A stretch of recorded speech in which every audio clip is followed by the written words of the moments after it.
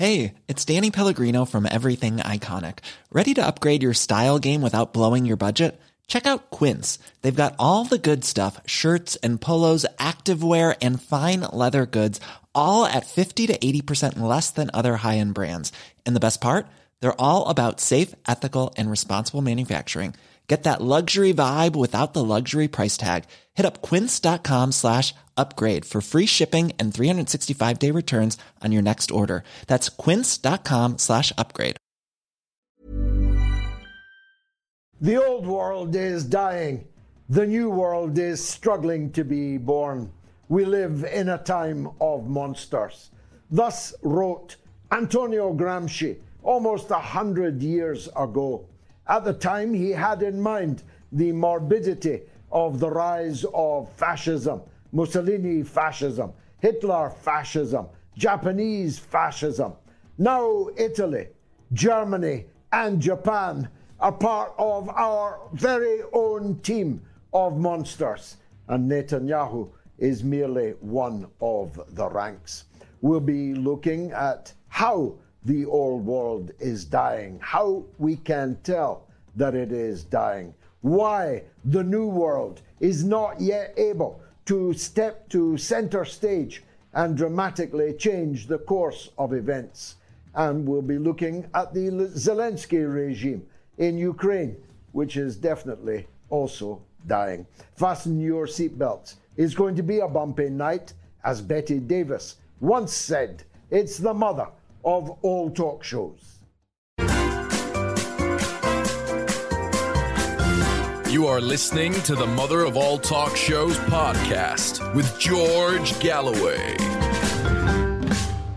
That the old world is dying cannot be gainsaid. It's demonstrated every Saturday and every Sunday on the major streets of the major cities of the entire world.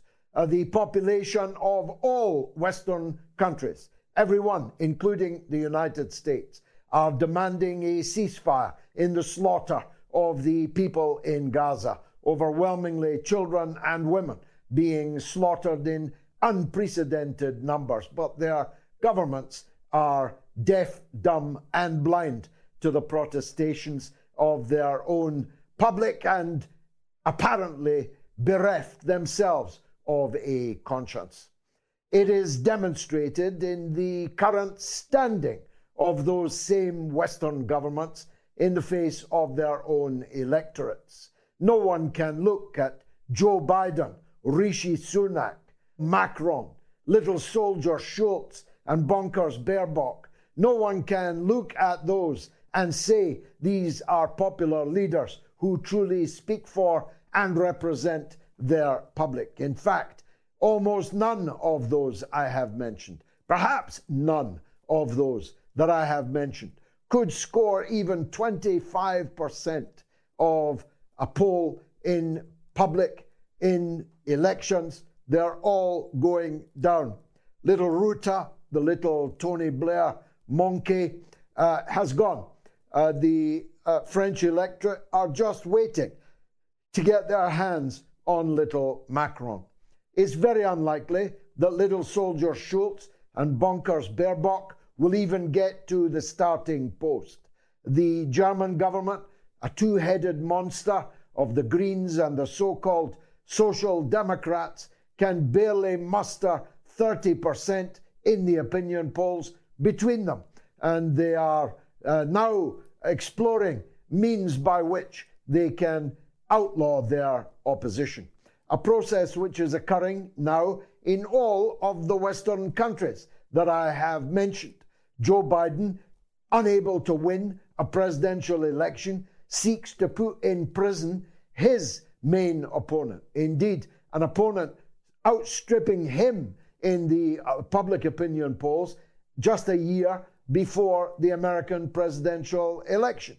The fact that his main opponent is almost as bonkers as him, the fact that his main opponent has completely lost his moorings in the face of the atrocities taking place in Gaza is immaterial for my case. My case is that these Western countries are now so dysfunctional that they are seeking to imprison and or outlaw their opposition.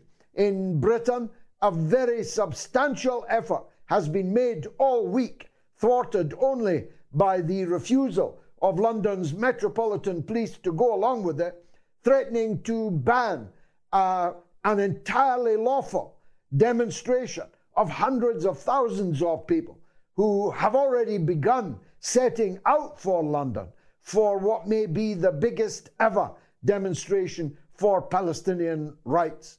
The government concocted an entirely synthetic culture war, arguing that marching in a different part of London, hours and hours after the commemorations of the armistice at the end of the First World War, marching miles away hours later for an armistice was somehow an insult to the memory of the fallen in the First and Second World Wars.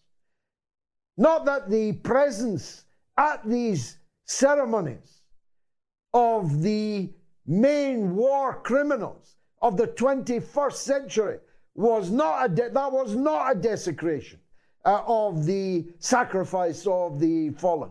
The fact that Tony Blair, every single year, his face waxen with fake grief, his poppy ever larger, threatening to topple him over with its size and weight. These hypocrites who murder men and ask God to give thanks.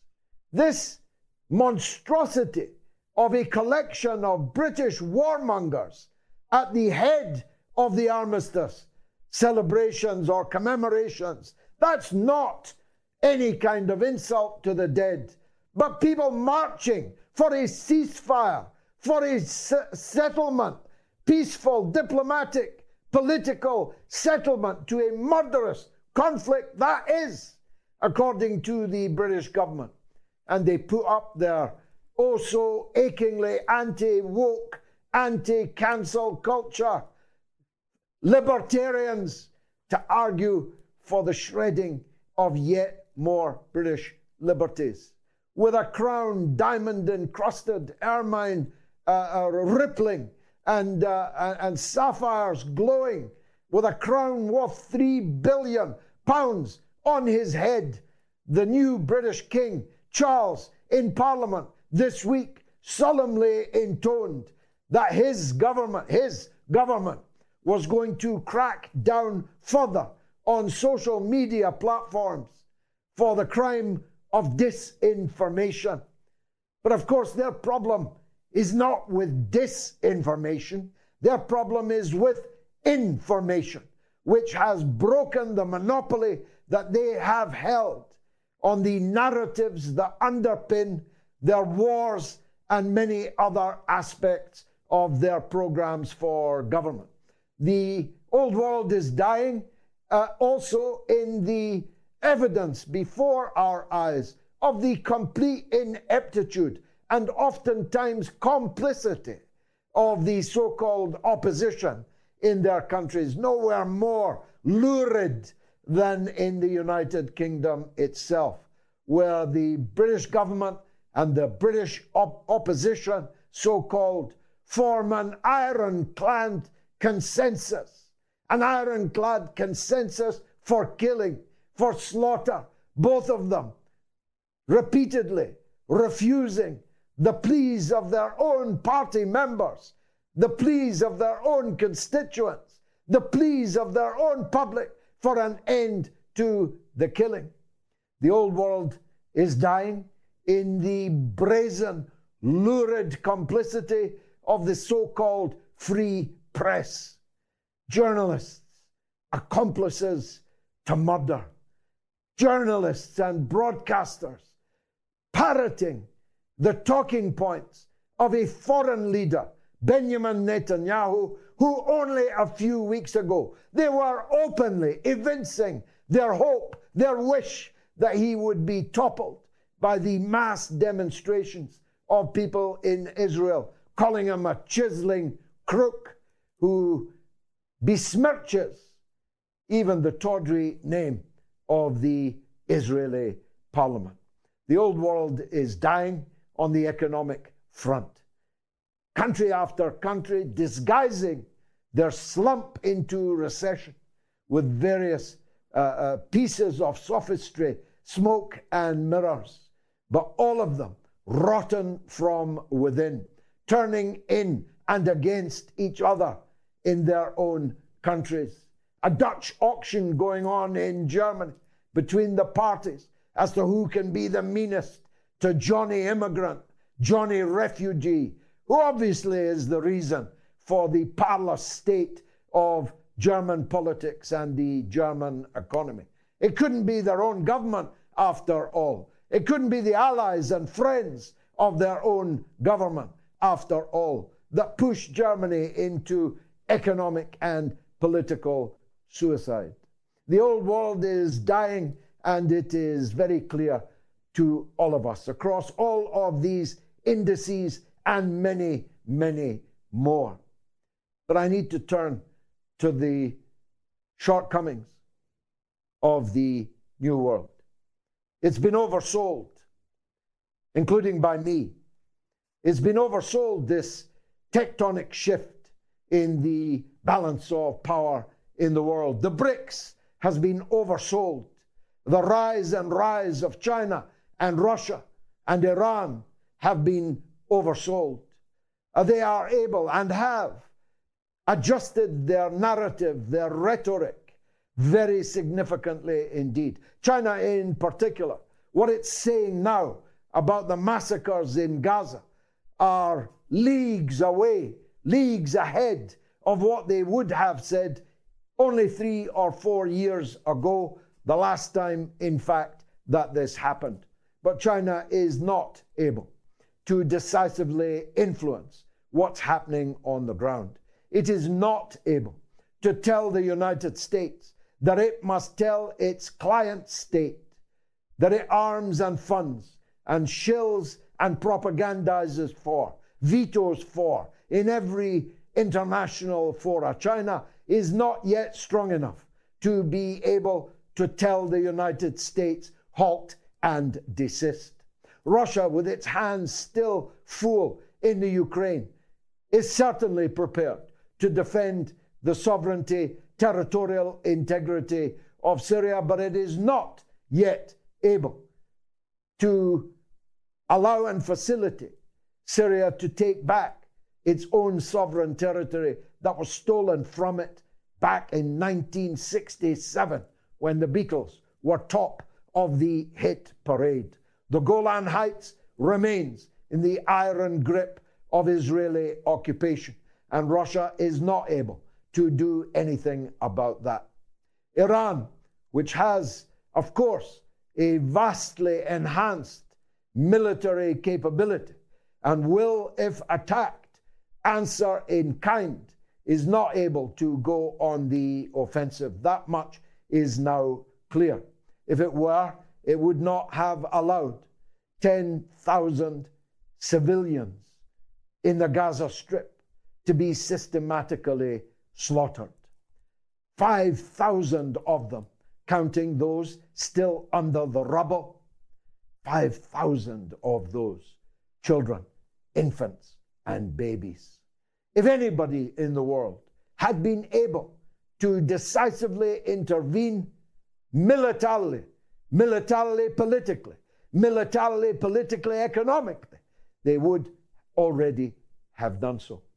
And so we witness today a scene that will live in infamy, a scene redolent of the Nakba, the catastrophe in 1948, a scene redolent of the Second World War itself, a column of thousands, maybe tens of thousands of Palestinian refugees marching yet again into exile, refugees for the second time.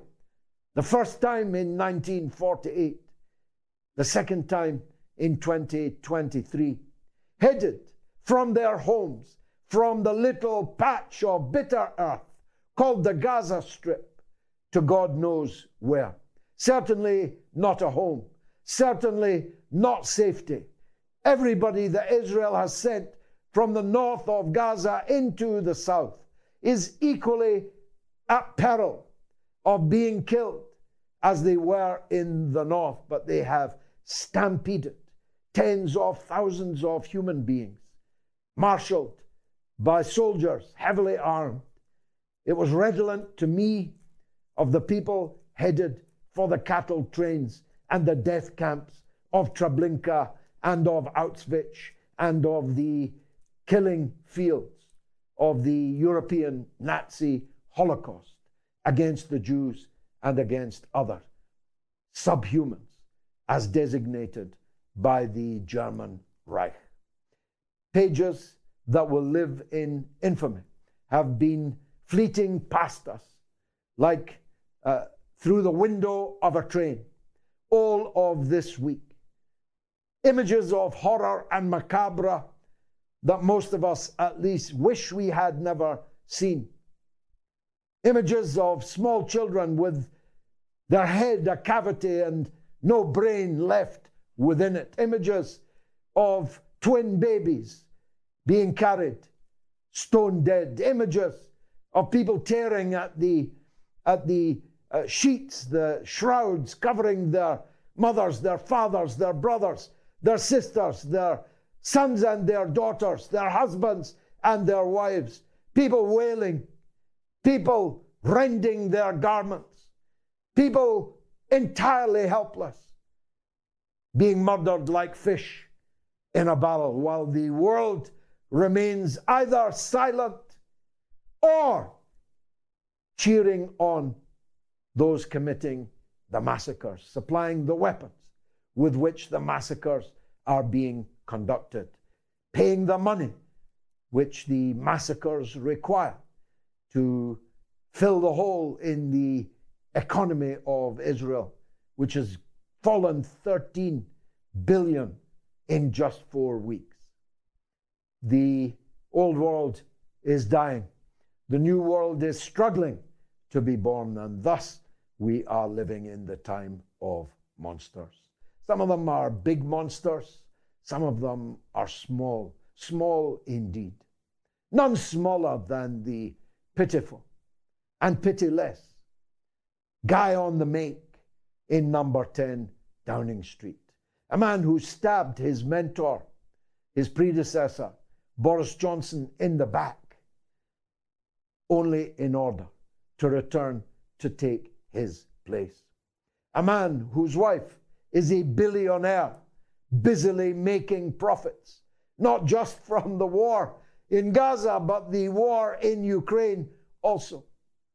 Billionaires with green cards, just biding their time before they head for the coast, Silicon Valley, and the west coast of the United States of America.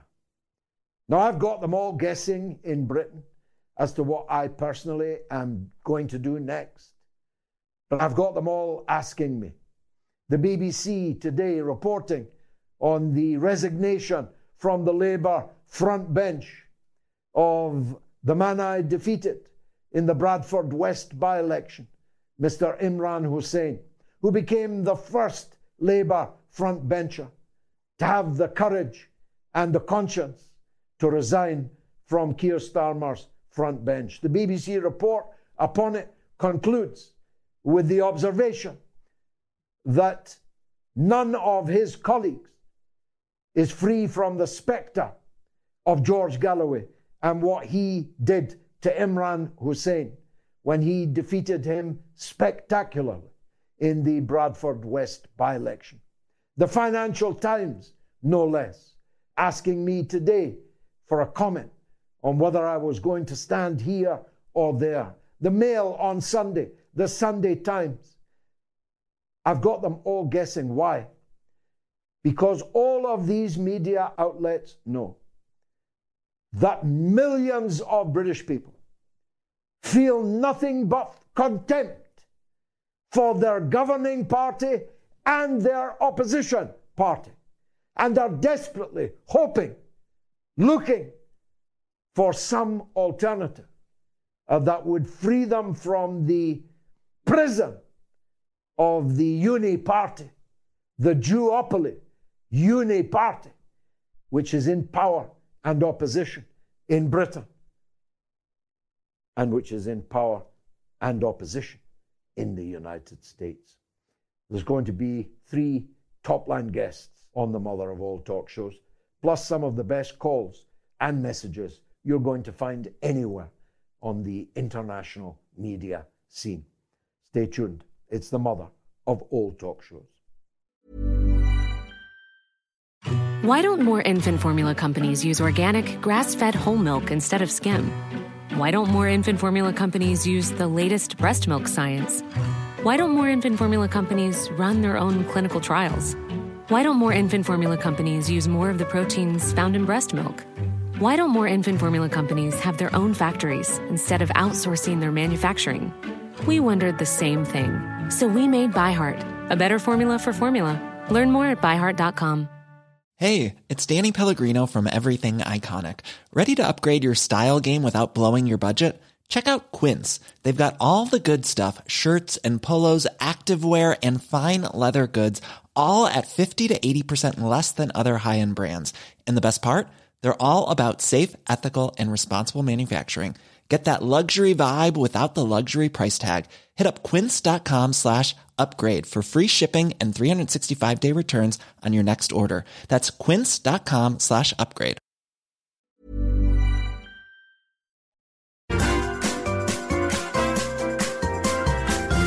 You are listening to the Mother of All Talk Shows podcast with George Galloway. One of the signs of the old world dying is the phenomenal growth, God bless them all, of Jewish opponents of Netanyahu and the bombardment and ongoing siege of the people of Gaza. It's true everywhere in the world, but it's nowhere more true and more significant than in the United States of America. And we're honored tonight that our first guest is Rabbi David Miviser, who is one of the leading voices of this growing, burgeoning phenomenon of Jews for justice for the Palestinians. Rabbi, thank you very much for joining us. What lies behind this tremendous growth, do you think? I'm watching Jews leading the occupation of railway stations. I'm seeing Jewish figures, recognizably Jewish figures, seizing the initiative, popping up before Blinken's face or behind his head with the placards and so on. There's a new militancy amongst Jews for peace. Tell us about it. I think it comes out of very authentic Jewish demands for justice and for peace, and standing with the underdog and doing what we can to help, and also recognizing a lot of Jewish responsibility, because this is all being done by the state that claims to be the Jewish state. And many of us, including myself, for years supported that state. Many of us have lived there for years. Many of us have family there. So I think we feel a strong responsibility to do everything we can to end this current slaughter and go beyond that and really work toward justice, equality, and freedom for everyone. I'll say it, everyone, from the river to the sea. Everyone should live in equality. Amen. We're more familiar with the ultra-Orthodox opponents of Zionism. They say it's a nationalist ideology which has nothing to do with Judaism. We're more familiar with secular Jews who are, if you like, culturally Jewish, historically Jewish, but not really practicing the religious practice of Judaism. And you represent a third stream, in a sense, don't you? You are religious, you're not ultra-Orthodox, you're not secular, but you're equally determined. That's very true. And I'll just say, so people know, I'm part of an organization in the US that's called Jewish Voice for Peace. You can find us online at jvp.org. There's over 200,000 of us. And among those 200,000, there's something like 60 or 80 rabbis like myself. I'll just say modern rabbis, progressive rabbis, who are organized to be a rabbinic council. And we, on October 18th, we led kind of a takeover of a congressional office building. And a couple dozen of us rabbis were arrested. Over 300 Jewish people were arrested. There's over 3,000 of us out in the street, in Independence Avenue on Capitol Hill, like blocking the street and holding it for hours. So, George, when you say there's like a rising tide of Jews getting involved who are somewhere between what you described as ultra-Orthodox and secular, you're quite right.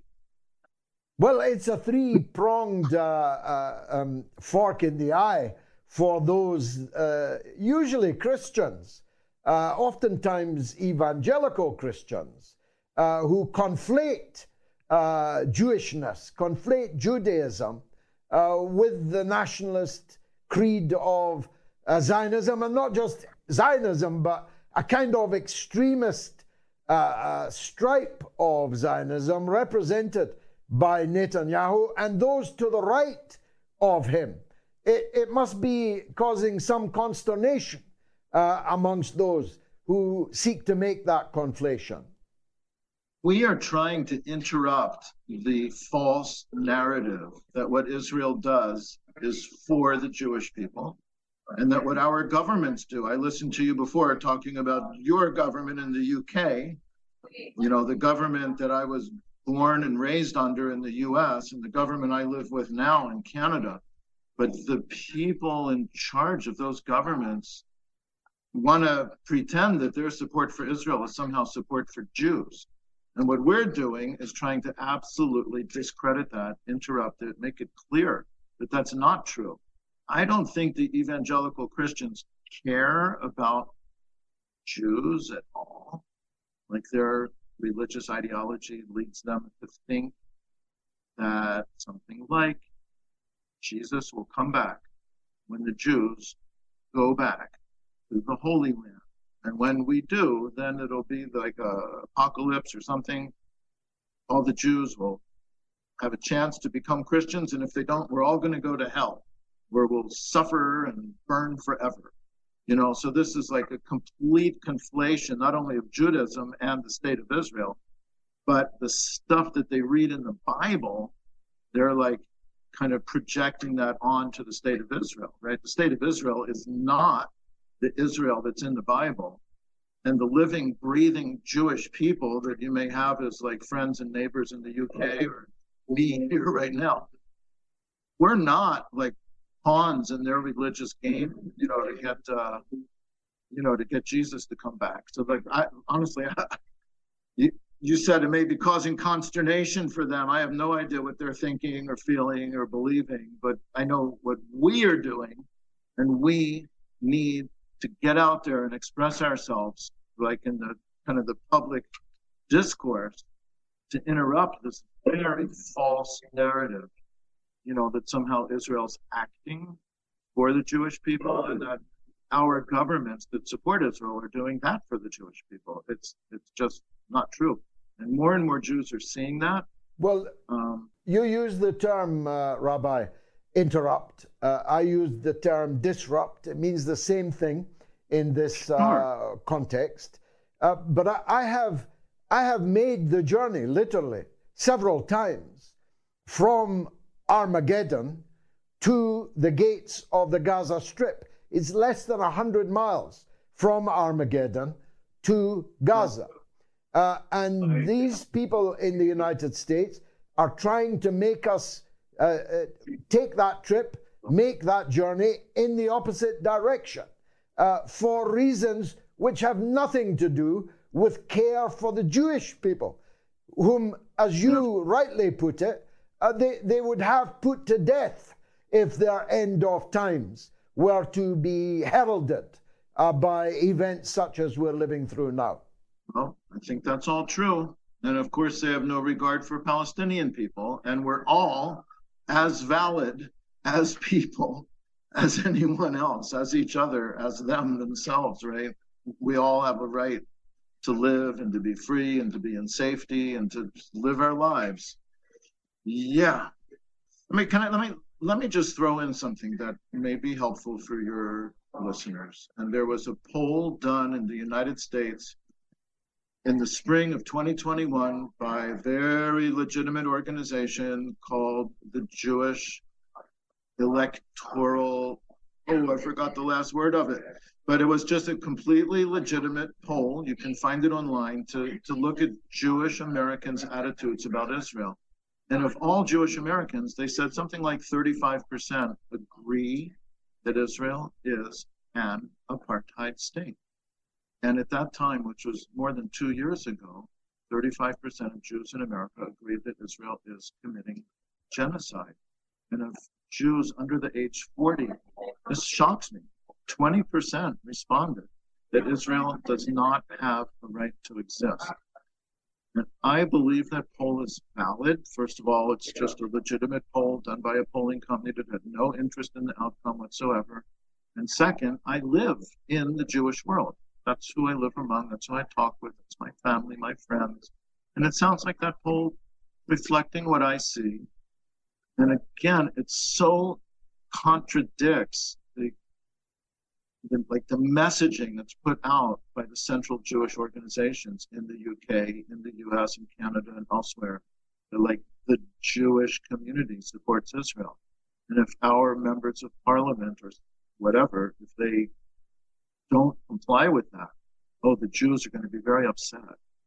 And, I recommend anybody that wants to know, just look up this poll. I'm sure people will be as we are speaking, Rabbi. Where does this all go, in your opinion? There are pictures tonight. I don't know how long they stayed on the beach, but they were on the beach.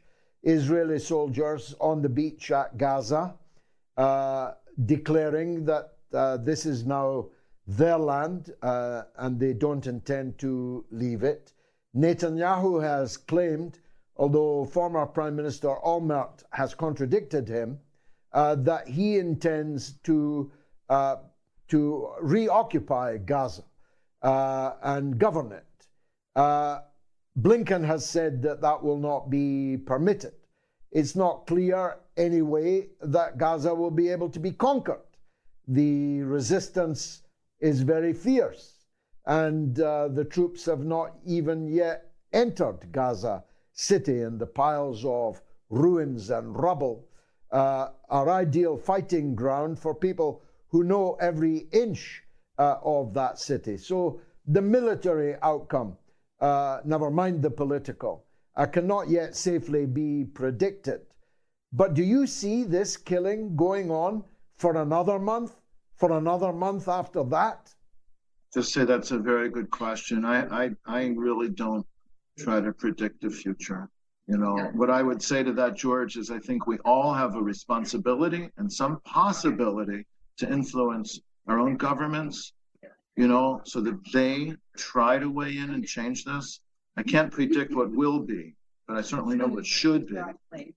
And those of us who live in countries that purport to be democracies, we have some ways that we can try to influence that. I understand your question. It's an extremely dire situation, hour by hour, day by day. I am personally in contact with at least a dozen families in Gaza. And sometimes I lose contact with them. Every time that happens, I don't know if I'll ever hear from them again. And of course, as we all know, there's thousands of people being killed. So what's going to happen, I can't say. And I just urge everyone to do everything we possibly can. And I don't even know what we can realistically do, because honestly, our governments are so unresponsive, as you were saying, right? Like right here, I'm in Toronto right now. There's thousands and thousands and thousands of people in the streets. Yes, it seems like a brick wall, but even a brick wall can fall if enough people are pushing it. Rabbi, I take my hat off to you and to all your fellow Jews that are struggling for peace and for justice. May God go with you. Thank you very much indeed.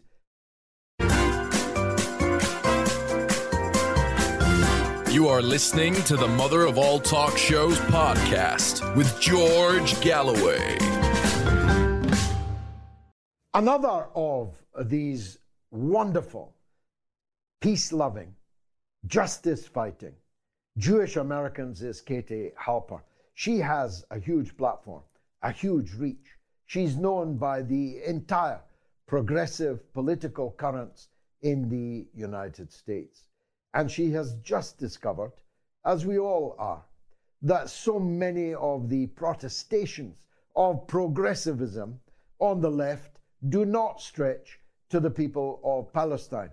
And so many of the protestations of belief in free speech and opposition to cancel culture doesn't apply to all conservatives in all situations. And that leaves people like Katie in an exposed position. But when you've got the heart of a lioness, as she does, you don't let that stop you. Katie Halper joins us again on the Mother of All Talk shows. We were talking, Katie, to a rabbi, Rabbi Miviser, earlier. We were talking about this phenomenon. It's not a new phenomenon. You've represented it for many, many years, young as you are. But its size is a new phenomenon. The size and militancy of this new constituency. Talk to us about it. So thank you so much for having me. I think that you're referring to the Jewish voices out there who are saying, not in our name, who are criticizing what Israel's doing, calling out Israel's crimes against humanity, the genocide that they're inflicting right now on the people of Gaza, and of course, America's role kind of aiding and abetting that. And as you said, there have been Jews who have been outspoken on this issue for years, but what's new is that we see these Jewish organizations like If Not Now, and especially Jewish Voice for Peace, that are at the forefront, organizing these rallies. I was at the Statue of Liberty on Monday. There was a really moving protest there where they dropped banners saying, "Ceasefire now, not in our name." And it was beautiful because obviously the Statue of Liberty was the backdrop. They also, these same people, these same organizers had a great protest at Grand Central Station that they took over. I couldn't even get into it because it was blocked by the time I got there. So I was part of the hundreds of people who were on the outside protesting.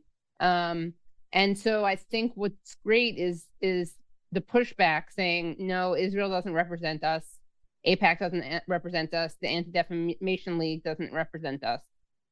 This is all a bit of a curveball to the American politicians who have always insisted and insist now that they're doing all this, giving all this to defend Jews. Right. Yeah, I mean, I think the irony is that, and we talked about this a bit on my show last night on the Katie Halper show, I had Rabbi Brant Rosen, who's part of the Jewish Voice for Peace's Rabbinical Council, and we were talking about that with him and Rosalind Pachesky and Jay Safer, all from Jewish Voice for Peace. We were saying how Israel makes Jews less safe, not safer.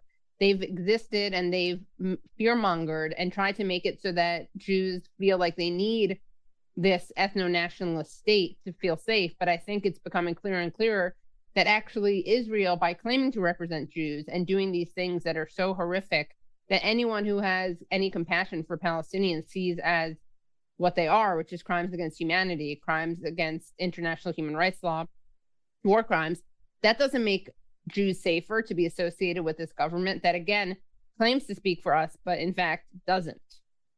Oh, I was just going to say the other irony is that it's an anti-Semitic trope to suggest that all Jews support Israel, right? The dual loyalty trope. The people who always claim that Jews and Zionists are the same thing, those are kind of rabid anti-Semites who constantly refer to Jews as Zionists. They use those terms as if they were interchangeable. And then the government of Israel, and then AIPAC and the ADL. Those are the groups that make it sound like Jews and Zionists are the same thing. And obviously they're not. And that's why it's so great to see all these Jews out there saying, we as Jews oppose what Israel is doing, not in our name. And, there's nothing Jewish about what Israel is doing for people who embrace the values of secular Jewish identity. There's a tradition of radical internationalism. There's a tradition of tikkun olam, which means to repair the world. And then for religious people, there's a lot in the scripture that also opposes this kind of imperialism. Many Jews are not Zionists, and most Zionists are not Jews. Yes, that's also we've really got important. a perfect example in the duo, maybe the trio, if we include Kennedy, running for president. The three leading candidates, you might say, for president. Two of them are Roman Catholics, and Donald Trump is God knows what. But they are utterly gung-ho. I mean, Israel could not ask for more berserk, unconditional, unequivocal support than being offered by the whole of the mainstream American political spectrum. Yeah, I mean, Biden ran as someone who was a moral alternative to Donald Trump, right? He ran as the guy who wasn't going to do the Muslim ban, wasn't going to build a wall. He's done some of the wall. And he clearly does not see Palestinians as human beings. I mean, if he did, he wouldn't be silent about what Israel's doing. He wouldn't be providing them with legitimacy, moral legitimacy, political logistics, financing, and of course, arms. I mean, we are complicit in this, in these war crimes, and it's horrible. And I can't imagine what it must be like to be a Palestinian and see how not only does Israel want to literally drive you out, ethnically cleanse you, but all these other governments are complicit in these crimes. I think that's why it's so important to be speaking out, because we need to show that it's not okay, that our government doesn't represent us when it does this, when it aids and abets Israel. And Jews need to be speaking out and saying, Israel doesn't represent us. That government that does not literally represent us, obviously. I don't pay tax dollars to Israel. I pay my tax dollars to America. But I'm indignant and outraged at both of these governments for the crimes that they're committing. And on the one hand, I am paying my taxes to them, and they're committing crimes with my tax money. And then on the other hand, they are claiming that I have some connection to this government that, again, does not represent me and does not represent my Jewish values. What's shocking is that there are people for whom Israel can absolutely do no wrong. I keep seeing these crimes, blowing up a hospital, blowing up a refugee camp, and I keep expecting people to say, okay, now they've gone too far. I've been blindly loyal and blindly supportive of Israel, but now that I've seen this, and now that we have social media and we get to see the images right away, and we have this immediacy that we haven't had before, I keep expecting some people to have these aha moments. And it's incredible that there are people for whom Israel literally can do nothing wrong. There's not a single thing that they can do that they won't say, oh, that's just Israel defending itself, even though everyone knows this isn't self-defense. Quite. Let's turn to the right for a minute. Kennedy and Biden having been correctly damned. What do you make of this phenomenon that we ever since 2016, we've been treated to the American right, echoed by the British right, people like Nigel Farage and others on the right in Britain, denouncing wokery, snowflakery, the idea that people can be no platform because they might frighten the sensibilities of others, denouncing the cancel culture, denouncing bans on free speech, restrictions on free speech. Like a switch 4 weeks ago, the vast majority of these very same people have been determined to cancel everyone who raises a critical voice about what Israel is doing in these circumstances. I mean, I've never seen a U-turn performed quite so perfectly ever in my life. Yeah, they're either total hypocrites who don't believe in this stuff. Well, either way, honestly, let's be honest, there's no either. They're hypocrites. The only question is, whether they are hypocrites who are just embracing the critique of cancel culture for opportunist reasons, or they're morally inconsistent and believe in things until it comes to Israel-Palestine. I mean, on the left, you have this phenomenon called PEP, which is progressive except on Palestine. So I guess on the right, you have, I don't know, PEP 2, which is be principled except on Palestine. I mean, I disagree with the right, obviously, but it is instructive to see that these people who claim to be, as you said, kind of, who claim to criticize people's snowflakery and hypersensitivity, and who claim to critique cancellation and deplatforming are fine with it when it comes to Israel-Palestine. So they're exposing themselves as well. The Congress exposed itself yesterday. The first person to be censured by the House of Representatives was censured for tabling a bill for the abolition of slavery.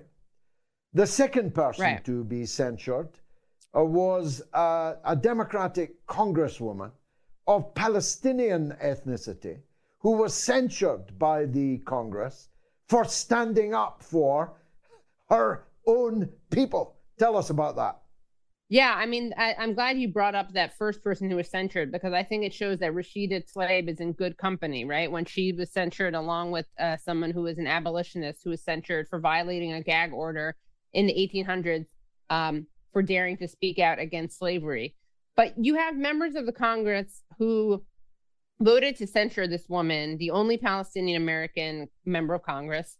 These same people who are daring to censure her and accusing her of standing for genocide, which is not true.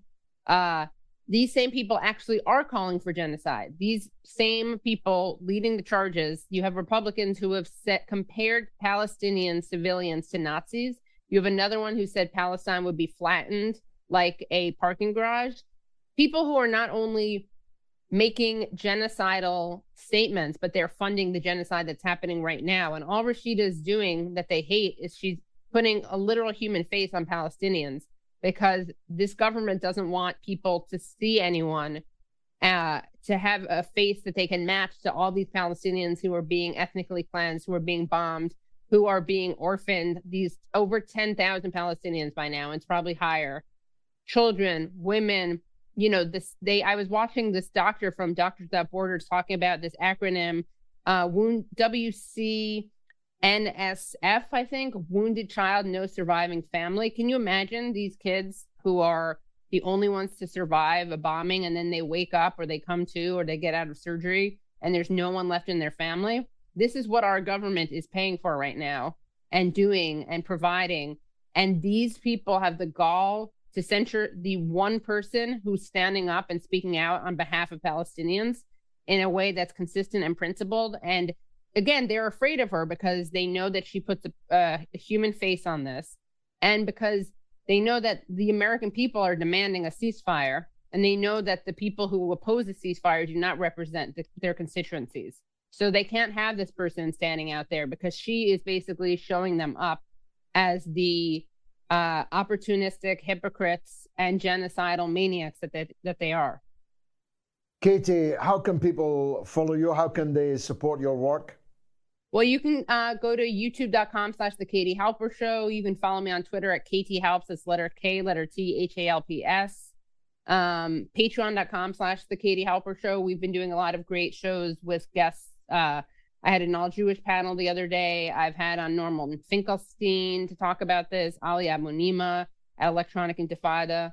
And I'm going to keep focusing on this issue because it's so important to talk about it. And because mainstream media, you know, thank God for shows like yours, which debunk all these talking points and this Hasbara, and actually give people who have the truth to say a chance to speak. So I want to thank you for being part of that movement. I also had on Craig McIver last night, who resigned from the UN over their failure to advocate for Palestinians. So yeah, that's what I'm working on. Everyone, our whole audience is hereby instructed to follow Katie Halper on all of her platforms. God bless you, Katie. And if I ever dressed in Dior, if I ever had Talk any Dior products, I would dump Dior. I just don't have any Dior products, but I symbolically dump Dior. What are they? I'm flying blind here. Is Dior perfume or makeup or both? They're or what? perfume and clothing. They're couture. You know, they're high fashion. Christian Dior, yeah. Okay. Yeah. I thought Luckily, Bella it's a Hadid non-issue was magnificent. Bella was magnificent in how she stood up for herself, didn't you think? Yeah, amazing. And it's so pathetic that these people literally have to go to AI to create the kinds of statements that they want, because they can't, of course, compete with what she's saying. So they need to literally fake it. Beauty inside and out. Katie Halper, thank you very much indeed. Thank you for joining us. Why don't more infant formula companies use organic, grass-fed whole milk instead of skim? Why don't more infant formula companies use the latest breast milk science? Why don't more infant formula companies run their own clinical trials? Why don't more infant formula companies use more of the proteins found in breast milk? Why don't more infant formula companies have their own factories instead of outsourcing their manufacturing? We wondered the same thing. So we made ByHeart, a better formula for formula. Learn more at byheart.com.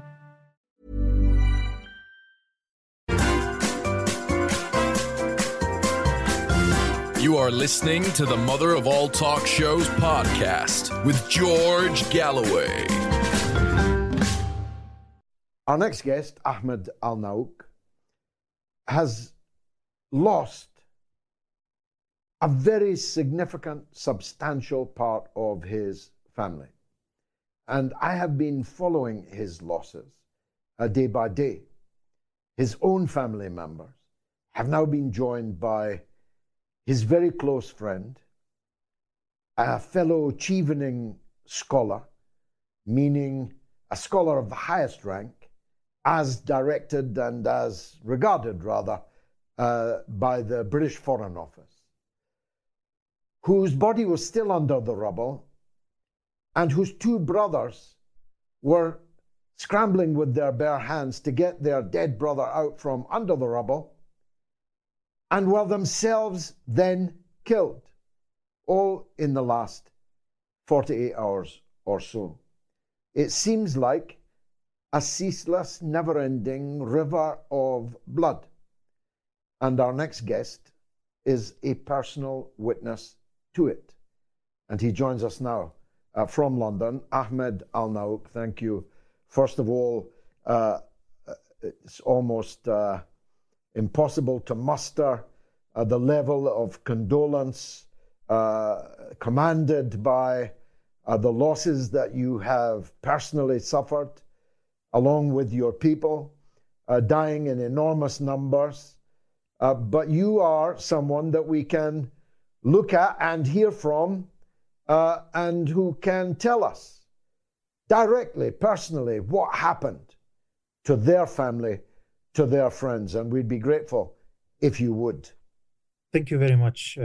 Thank you very much for having me.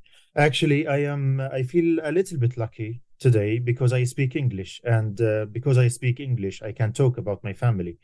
And I'm also lucky because I live in London, where I have internet connection to tell you about the loss of my family. Unfortunately, there are 2.2 million people in Gaza who have lost a lot of family members who cannot speak English and who cannot have internet access. And that's why their stories are now buried under the rubble with their own families.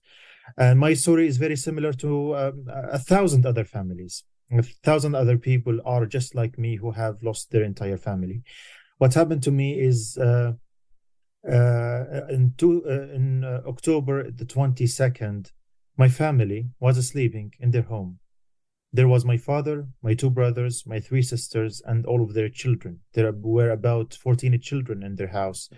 And Israel bombed the home, just like that, without any excuse, without any justification. They bombed their home, and they all died.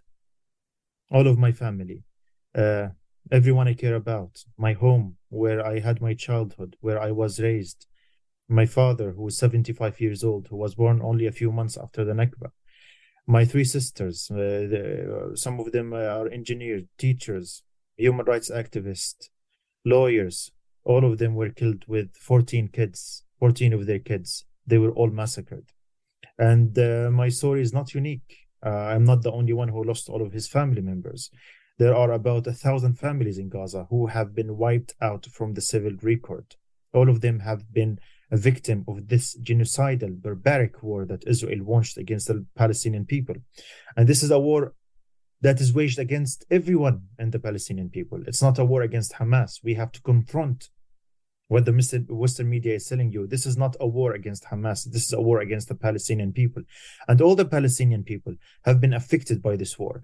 And the worst thing that happens to the Palestinians right now is not only killing them, it's also starving them. There are 1.1 million Palestinian children who live in Gaza are now facing starvation, thirst, a lack of medical equipment, lack of medical support. This is a genocide that's taking place in Gaza live on TV screens, and everyone is watching. And worse, now we are seeing that the Western media and the British and the American governments are supporting Israel with whatever they need in order to continue massacring the Palestinian people. Unfortunately, I'm not the only one who have lost his family members. As I said, another 1,000 families have been wiped out from the Gaza Strip. More than 15,000 people have been killed already in the Gaza Strip. More than 50,000 people have been injured. The situation in Palestine is very difficult. It's very dire, and we need some action, and action now. This is a terrible dilemma. Should people spread themselves out in a perhaps vain hope that some will survive and continue the bloodline, or should they gather together and all die together? In your family's case, they all died together. And are you the last surviving member of your family in that case? Well, actually, I have always been very proud that I have a very big family. I have 8 siblings. Israel killed 6 of them, and there are 3 survived now, me and my 2 sisters. My 2 sisters live in Deir al-Balah. They're bereaved, they're heartbroken, they're under bombardment right now. So I'm very lucky to have 2 sisters left. Israel killed six siblings and my father, and also Israel killed my mother 3 years ago. Not directly, indirectly, because she had cancer and they refused to give her the permit to travel to receive a treatment. This is our life. And I'm very worried. I'm sick worried about my 2 other sisters who live there. And, no one is safe in Gaza. So I'm just literally waiting for the news from them. I lost contact with one of them for 10 days now already. And the other one, I could talk to her from now and then, and they're very scared and they're still under bombardment. I don't know if they will survive or if they will lose or if they will die. I don't know. Tell us about your friend, the distinguished medical doctor, who was not only himself with his family killed, but now his 2 brothers trying to recover his body have themselves also been killed. This is my friend, Maysara. Maysara is like a brother to me. We are best friends, and I love him to bits. He's a very noble man. He's a very distinguished man. He's very talented. We were both selected to go to the UK to receive the Chevening scholarship. Chevening is an FCDO scholarship that is given to young leaders from the countries, in which they provide us with a master's degree scholarship to study in the UK. And Maysara and I were selected to come here to study our masters in the UK. So Maysara was a medical doctor. So he did his master's degree at King's College London. He was specializing in women and children health. And then at COVID time, when the country was locked, he chose to come to Leeds, where I lived. And he stayed at my flat for 7 or 8 months. We lived together during these 8 months, and all the memories I share with him are pleasant memories. I never had any unpleasant memory with him. He was kind, he was lovely, he was always cheerful, he was always laughing. And he was very, very talented. He was very, very, very talented. One of the smartest people I know. He was very hard worker, and he never ever belonged to any political party whatsoever. He was dedicated to his education, to the medical career that he had, and then after he finished his master's degree, he even got the tests to be a qualified doctor in the UK. And after doing the test, his father called him and he asked him to return to Gaza because he was very attached to his father. And just like that, he went back home. He got married to the love of his wife 3 months ago only. And he was having a successful life. He came to London 2 months ago to do his honeymoon. He was very happy with his wife. And we spent some good time together in London. And then he returned to Gaza. He said he can't leave Gaza. He's very attached to Gaza. When the war started, he was very scared. We were communicating all the time on our own WhatsApp. And he was telling us how scared he is, how disappointed he is from all of this world that allowed Israel to do these massacres. And then he said something that I could never forget. He said sometimes during this wartime, he would be chatting with his family, maybe having a dinner together and cracking some jokes here or there to stress release the pain and the suffering that they're willing. And then he said, while he have this rare laughter during this war, he remembers that other families were sitting in their home, having the same laughter, sharing the same moments, and then just like that, they're under rubble. He said that his worst fear is that his home is bombed and he's stuck under the rubble while he's surviving and he didn't die, and he doesn't die. And this is actually what happened to him. 3 days ago, Israel bombed his home, 6-story building. All of his family were inside, and all of them are still under the rubble until this moment. We don't know if he's still alive or dead, but 100% he's dead because the whole building was flattened, it was destroyed, and he's still under the rubble. His 2 brothers who were not living with him in the same family, they decided to go and to dig with their bare hands in order to retrieve his bodies. And then when Israel saw his bodies, his brothers trying to retrieve the body, they bombed him and they were also killed. It's a shame. It's a loss. Maysara is a very noble man. He's a very handsome young man. He did not deserve in this barbaric genocidal war. He deserved to live and to have a decent life.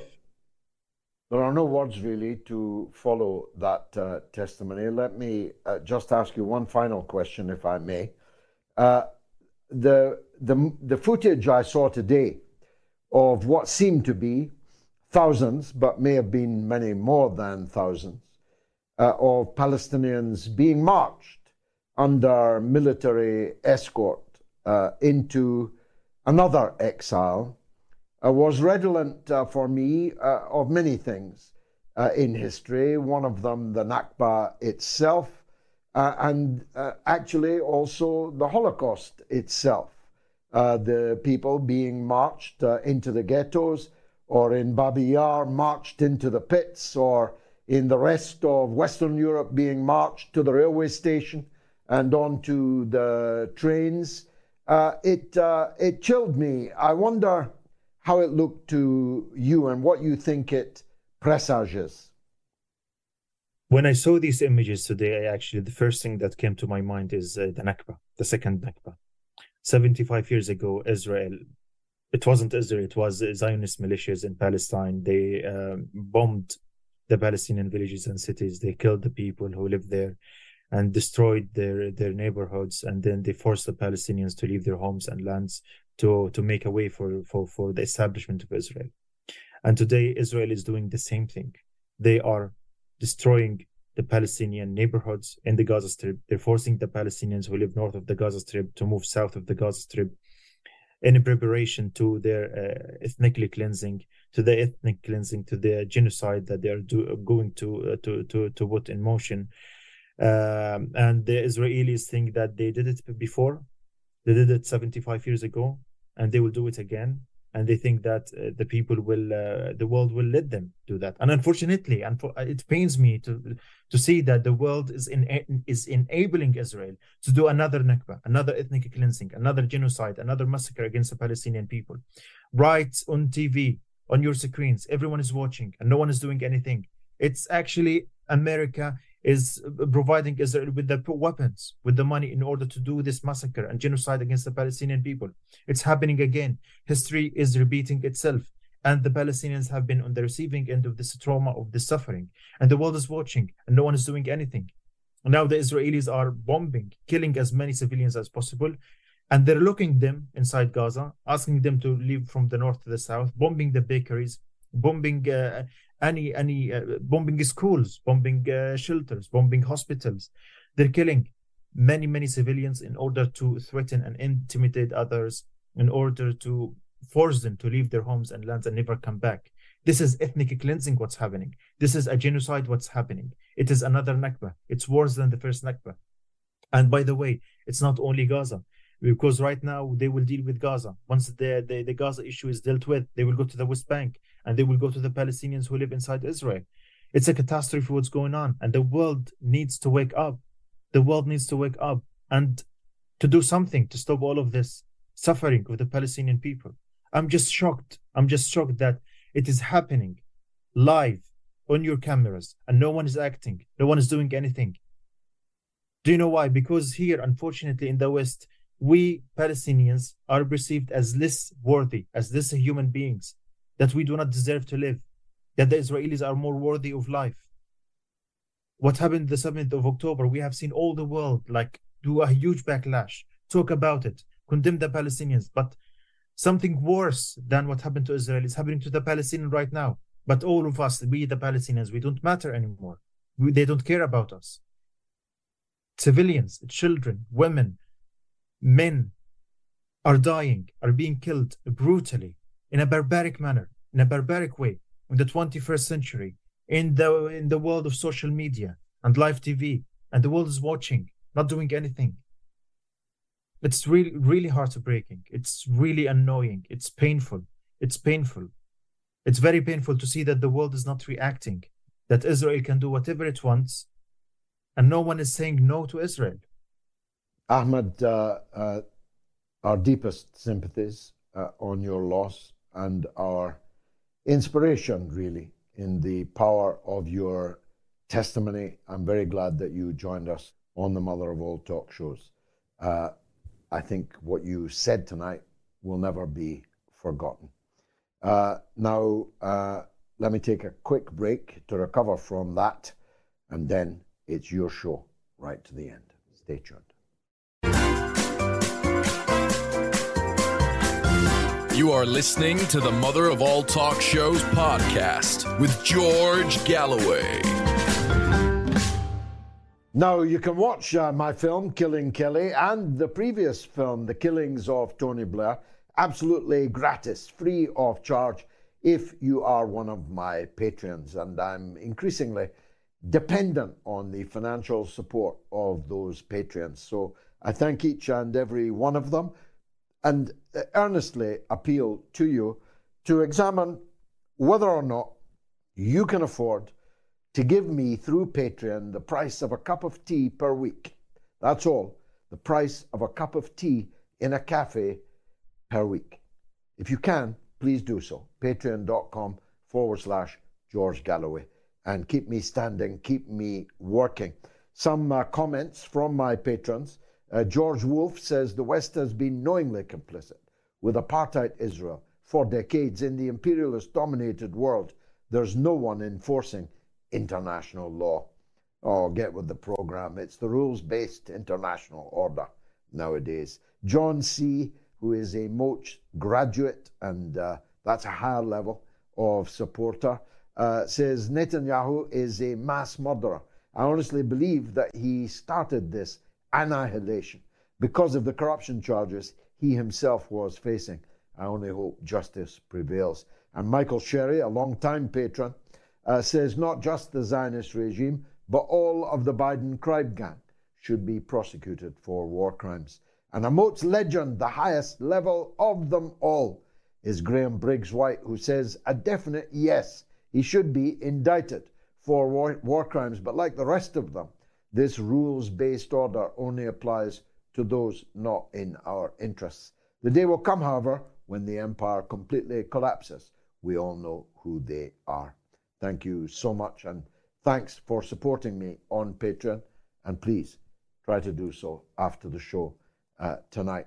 Now, I'm speaking again tomorrow night at Special War Reports, an initiative of No to NATO, No to War. There's the flyer for it. How's that for a lineup? Katie Halper, that you have just watched this evening. My former parliamentary colleague, now Workers' Party colleague, Chris Williamson. Unity News Network, UNN, David Clues. The first time I met David online, he said that he used to hate me. And I said, thanks for that. Well, he doesn't hate me now, and I don't hate him. And hate, in any case, is a very destructive emotion. We ally with anyone for good, and will ally with no one for bad. And yours truly. So we're, all four of us, addressing you, No to NATO, No to War, at 8 p.m. UK time, 8 p.m. UK time, tomorrow evening, Thursday. Please join us. It's going to be a cracking meeting. I think 1 million people watched the last one, which is makes it the biggest anti-war meeting anywhere in the world since the last one I helped lead in 2003. Fra is in Belfast. Let's hear what he has to say. Go ahead, Fra. Hiya, George. Thanks for taking my call. George, I must say that's a very, very, very powerful show tonight. That Palestinian man, my apologies, I can't remember his name, that was just so eloquent, so heartfelt, so to the point, to lose all his family. That man shows no hate for the Israelis or the Zionists. He shows no desire for revenge. I only wish that the Israeli government and the Israeli people could take a leaf out of his book. And I'd like to offer my sympathies and commiserations for his very tragic loss. George, the Congress people apparently stood on the steps of Congress for a photograph, a photo op, where they talked about the 1,400 victims in Israel and never mentioned the people in Palestine, the dead babies and mothers and pregnant women who have had to give birth at the side of the road. But the other thing I'd like to speak about is you mentioned earlier on in the show about the media asking you about, where you're going to stand in maybe forthcoming elections. And I know you've already thrown your hat into the ring for the mayorship of London. I mean, that is probably the most influential job outside of Parliament. It's probably the most important political appointment that anyone in the United Kingdom possibly have. So I'll just encourage not everyone to vote for you, but everyone who supports the Palestinian cause, supports justice and equality in the world, to actually go and canvass on your behalf. I was honoured and lucky enough to canvass for you when you were in West Bradford, when you won that seat, and I'd be honoured when you decide to put forward your candidacy for London to come over and stand beside you and knock doors and encourage people to vote for you, because a vote for you is a vote for justice and equality. It's not actually about Palestine, it's about the new world order that's coming into being that you've mentioned. So I just want to encourage people to get behind you and encourage people not just to vote for you, but to come along and stand beside you and canvass on your behalf and get you elected, where you can have a lot of influence on the money that is in London and the investments that they may have in Israel and other apartheid countries throughout the world.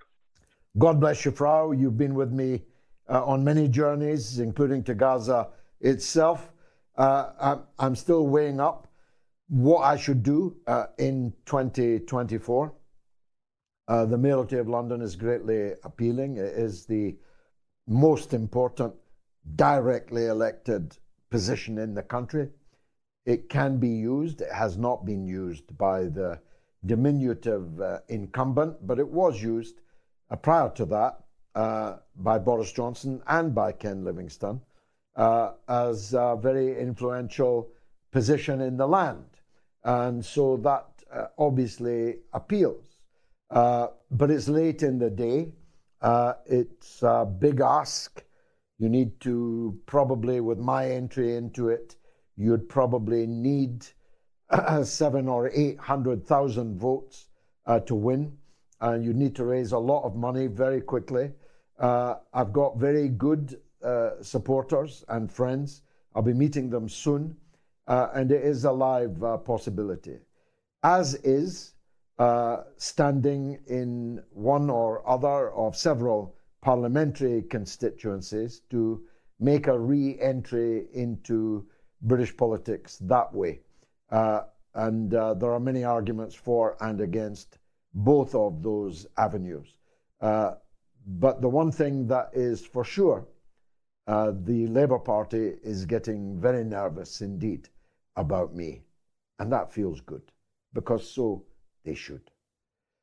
Email, Dear George, would it be realistic to think Netanyahu could be tried for war crimes? Or will it be just brushed under the carpet like the war crimes committed by Tony Blair and George Bush? I don't know. All we can do is fight for it.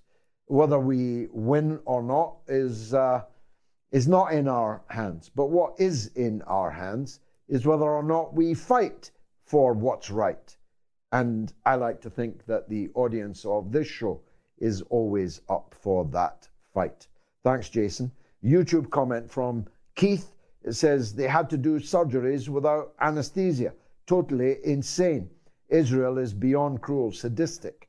No one deserves this. History will not be kind to the collective West.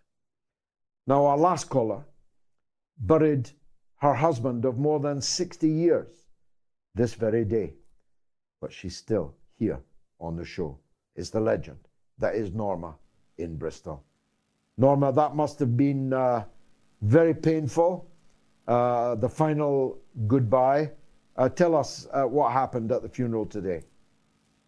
Well, George, it was a very small, private family funeral. And it wasn't quite what one of my sons thought it should have been, but we didn't have a row. We had a meal, all a big meal afterwards.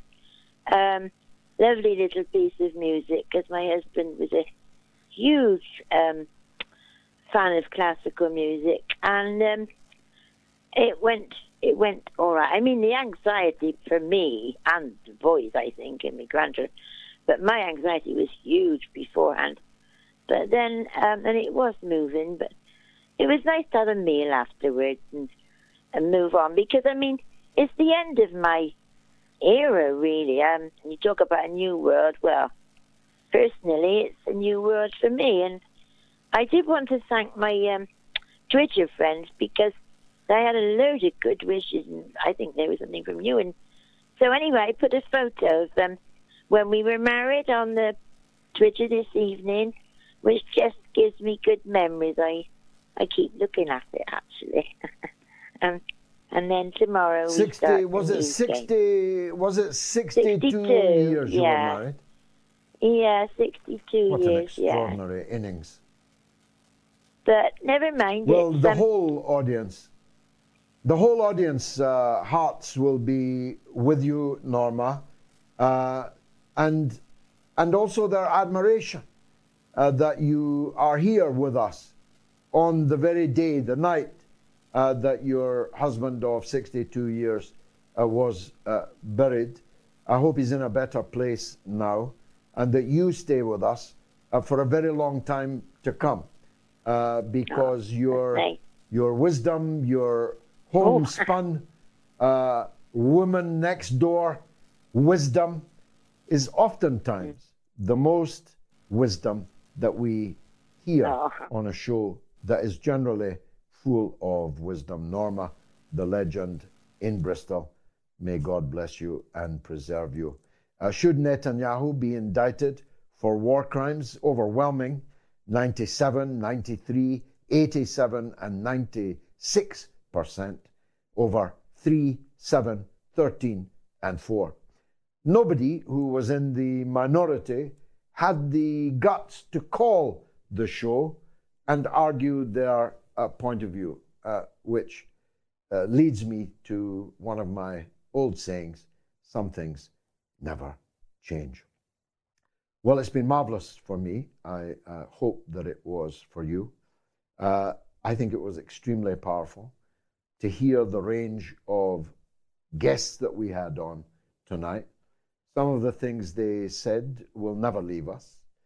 The testimony of the Palestinian man brought here by the British Foreign Office as a gifted student, telling us about the death of virtually his entire family, including the 14 children of his sisters, 24 of them murdered in the same house in an instant, leaving him in London, the land of Balfour, the land that gave him a scholarship,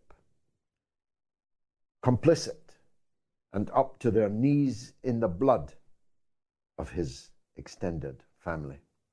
And then his fellow Foreign Office sponsored student, Chevening students, both of them, a surgeon of great repute, still lying under the rubble 6 days after his house and his family were flattened. And to add even more blood, the two of his brothers trying to dig him out of the rubble are now themselves dead under new rubble.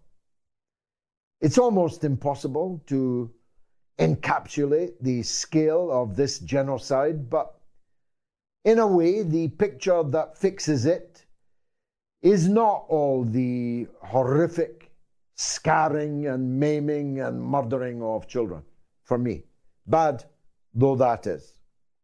For me, it's the picture of the thousands being driven at gunpoint into exile all over again.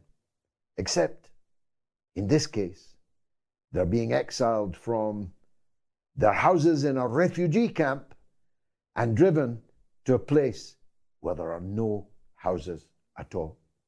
No houses, no tents, no food, no fuel, no medicine, no intact hospitals, no still operating ambulances, no paramedics who have somehow escaped the savage attacks upon them, just into the desert. It's almost biblical, isn't it? I've been George Galloway. This has been the mother of all talk shows. I'll be back, God willing, on Sunday at 7 p.m. UK time for the mother of all talk shows. But before that, at 8 p.m. tomorrow night, Thursday, I'll be here on No to NATO, No to War. I hope you'll join me on both of those occasions. Good night.